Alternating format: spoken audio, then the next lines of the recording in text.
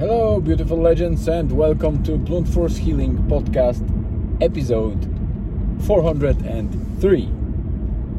So here we are, Thursday. It's high tide, I think. The weather is dry and pretty warm. There's not much wind. I think there's just a slight breeze coming from the ocean side, but in general, it's a nice day. It's a bit cloudy at times, but sometimes the sun comes out and it's quite enjoyable. On the work side, I had a bit of work today, so it consumed obviously a lot of my time, especially in the first half of the day, with the exception of a short walk that we did with my wife prior to her webinar that she's in the middle now. So this is the third day, the last one of that seminar, and probably the most fruitful one as far as I can hear, because we were able to chat for a second as they made a short break. So I'm just now going to pick Julia from school. Apologies, I'm quite tired. Don't know why. That's probably the pressure. That weather is not, even though it's good, sitting at home doesn't make me feel energized. So I guess I will have to find a way to boost myself a little and get some energy this way or another. No big plans for today. After picking Julian, I have to go to the shop because the fridge is quite empty. Well, not empty literally, but most of the things that we would need to prep some dinner or anything like that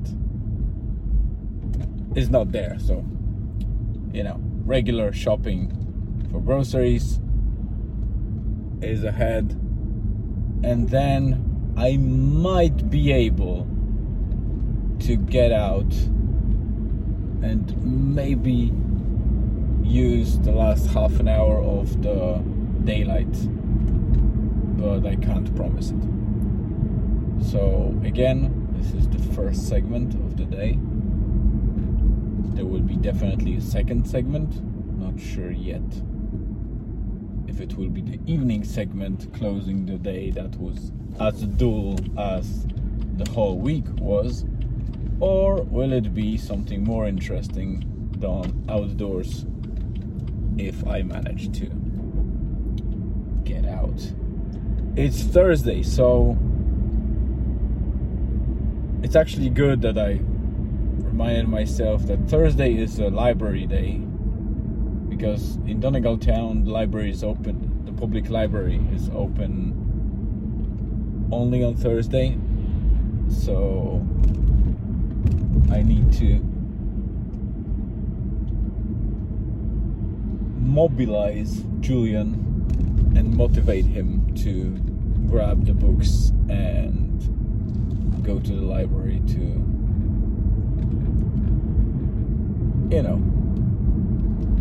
first return them because they are already quite a while at our house. Second, he always complains that he has no book to read because he read all of them and many of them multiple times. So here we are. Get some new ones that you can read. So this might be one of the things that we will do today. I think the library is open until 5:30 p.m. or so, not the best day for me to combine both the groceries, library, and any drop out to the nature. But you know, the time is tight. It's almost 3 p.m. Before we are back home, it will be likely about 3:15 or maybe 3:20 maybe, before I get stuff sorted for Julian so he can get some lunch or whatever. That will be before 4. Sorry, I'm totally wasted today for some reason. And that boiler is still not sorted. No sign of the plumber, no response. So I'm quite pissed. I'll probably drop this recording in a second and try to call him, because it's a bit annoying to not have a response, especially that we were set for Monday. And I was so motivated to get that boiler sorted that I yesterday dug out the manual, installation manual for engineers for that particular heat pump, and managed to you know, decipher the controller and sort out the main thing that I was looking for, which is the proper and correct year, month, day, date, and time, because it was wrong on the boiler. And I suspect that when it has some automatic or something programmed in it, that was one of the reasons that it might have gone off at particular times of the night or whatever. Now it seems like it calmed down a little bit, but still it has those times during the day that it triggers itself every 2 or 3 minutes. So yeah, that needs to be checked, because I suspect that there might be some either thermostat problem or some specific sensor, or maybe even pump is somehow affected. So this is it for now. Pretty dull and boring. I hope to bring you a little bit of colors soon. See you. Segment number 2. Welcome back. So yes, it's a good thing, a little success or win. I was able to get out, albeit it's 5:43 p.m. So roughly about 25 minutes until the sunset, then probably another 10 or 15 minutes of relative daylight, and that's it. Probably, let's say, half an hour to 40 minutes of relatively good daylight. So what I decided to do is to go to Eni Water again, because I wasn't there for quite a while now, and I want to check if there's enough daylight, obviously, if any of Psilocybe semilanceata came up. So basically, in common language, I'm looking at liberty caps. And before you judge me, let me explain. So liberty caps might be known for some people, for others not so much, until I say magic mushrooms. And this should already make it fairly self-explanatory for most. If you still don't know what I talk about, I'm talking about specific kind of mushrooms that contains psilocybin, which is a compound that, depending on dosage, causes relaxation and some calmness. It helps with anxiety. It helps with focus in certain doses. And of course, if you increase dosage, it might turn into, I would say, a bending reality experience, because it does have ability to skew perception. And we're talking about hallucinations, maybe at some stage if dosage is big, but it depends on what hallucination means for different people, because hallucination might be just skewing of the perception of the visual experience, so the bending of the imagery that you see through your eyes or things like that. Or it might be actually changing the colors and just a gamut of colors, and that might be considered by some as hallucinations. Others see hallucinations as things that we perceive or think they appear in front of us or around us, but they are not real. Real in terms, they don't exist outside of our own perception. And both of these things might happen, I think, with psilocybin.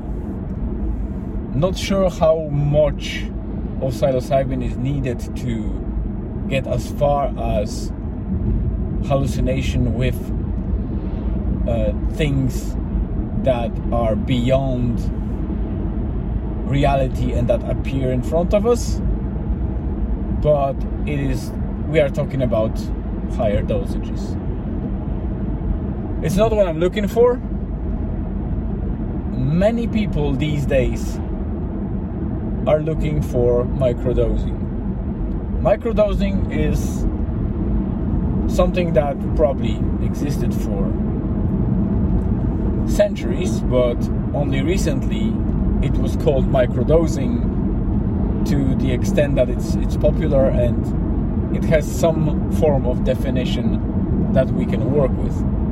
And it's associated with people that have sicknesses or illnesses or conditions related to nervous system or something that is tied to their anxiety, depression, and things like that. So, or people that simply are so distracted in life that they need to refocus. And microdosing helps with that a lot. What's the best about microdosing, especially of psilocybin? It is not deadly. Psilocybin is not deadly at all, unless somebody gets, heroic dose, gets on a massive trip and does something to themselves, thinking that they do something good, but in reality ending their life. But psilocybin itself is not a toxin. It's not dangerous for humans per se. People use psilocybin for many centuries, if not thousands of years, and probably more. It's not only existing in one kind of mushrooms, and not only psilocybin can help with anxiety and other conditions, disorders, and troubles in our life that I mentioned, but this is what I'm looking for. My wife is a very nervous person. She fights sometimes with certain level of anxiety or depression. Well, maybe not depression, not so much, but anxiety happens in certain situations. So she is using, I would say, certified company to deliver Mexican truffle. And truffles are even safer to use in microdosing than the actual mushrooms that grow over ground. So truffle is type of fungus or mushroom that grows underground. They still have basis in mycelium, which is the proper fungus. What you see as a mushroom, be it truffle underground or those typical mushrooms overground, these are just fruiting bodies. They are temporary, and their existence is only for one reason. They are meant to release spores to help and spread or initiate more mycelium either around them, or if spores are traveling with the wind, it is about spreading mycelium elsewhere as well. There's a beautiful sunset. Apologies for me being distracted a little bit, but it's very cloudy. As you can see, it's rainy as well, and I'm going kind of in the middle of that, so I'm not sure if it's the best idea, but I guess I'm already on the way, so I might as well continue. So yeah, so these are fruiting bodies, either underground or over the ground, and these are mushrooms that we know, but they are not the actual main body of the fungus. You can easily compare that to a tree. So in a fungus scenario, the tree, like an apple tree, is underground, and it's just a network of microscopic little lines and fibers that can be visible for the human being, obviously, if they are collected in a solid bunches. You might sometimes see them if you take the bark from a rotting tree stump or things like that. So this is the tree, the mycelium, that network of fibers connected there is the proper tree. What you see over the ground, or in case of truffles, underground, these are fruiting bodies like apples from an apple tree. So they are meant to be temporary, they are meant to disintegrate, leave the seeds in some format. For fungi, these are called spores, and that's it. They disappear, and they are no longer until the next season or next fruiting situation. You can probably hear it's quite loud now because I got into a serious cloud of rain, and it worries me slightly because,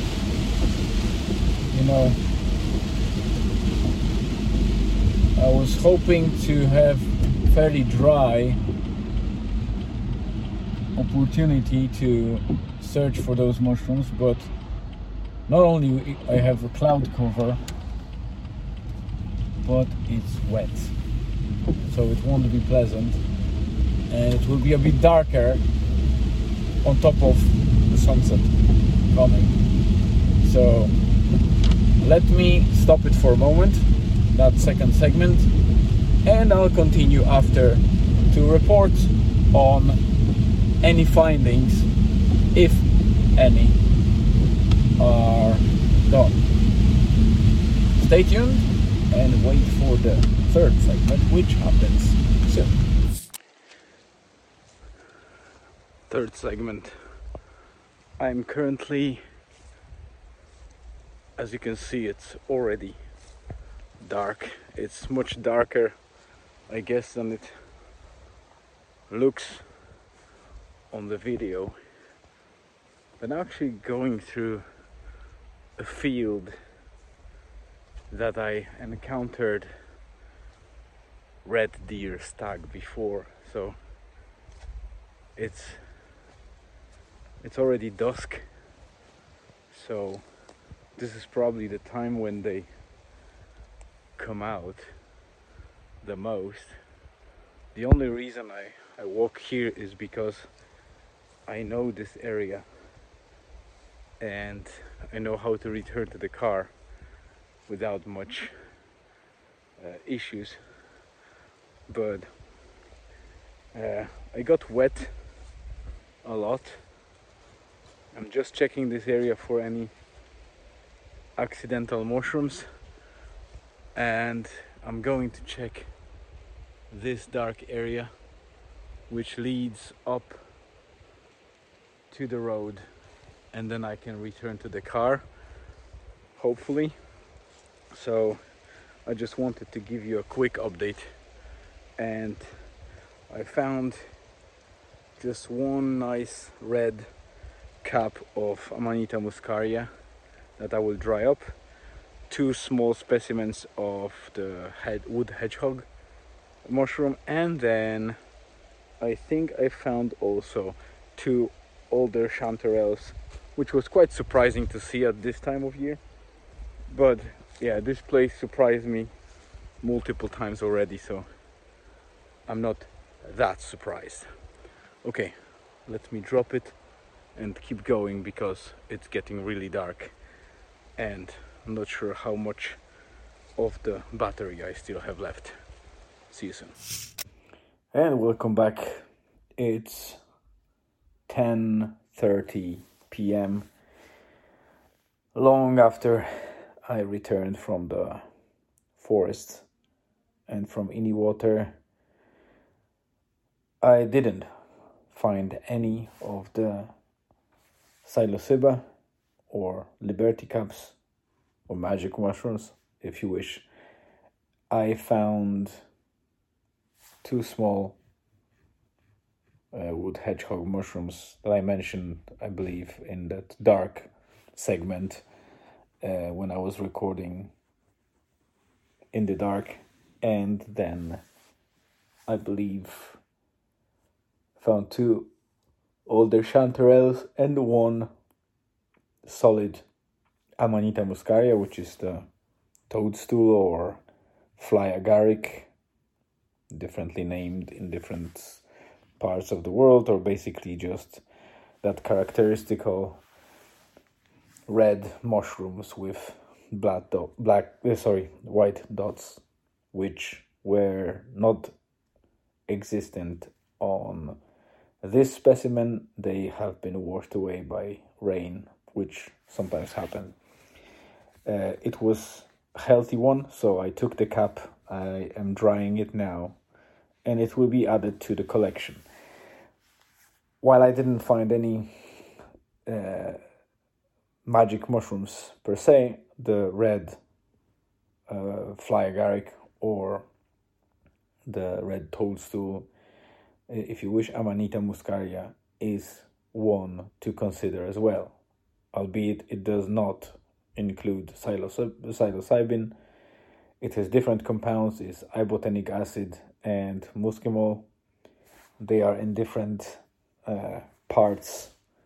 They can vary between the specimens, so it is very important to understand how they work, the chemistry behind it, how to convert the ibotenic acid to muscimol, either via drying it properly and dehydrating, and via decarboxylation, which is very important to get muscimol in bigger amounts than the ibotenic acid, and ibotenic acid is actually the one that might cause upset or so-called poisoning in many situations, but in general that red toadstool, although it's feared a lot and people have phobia against it, it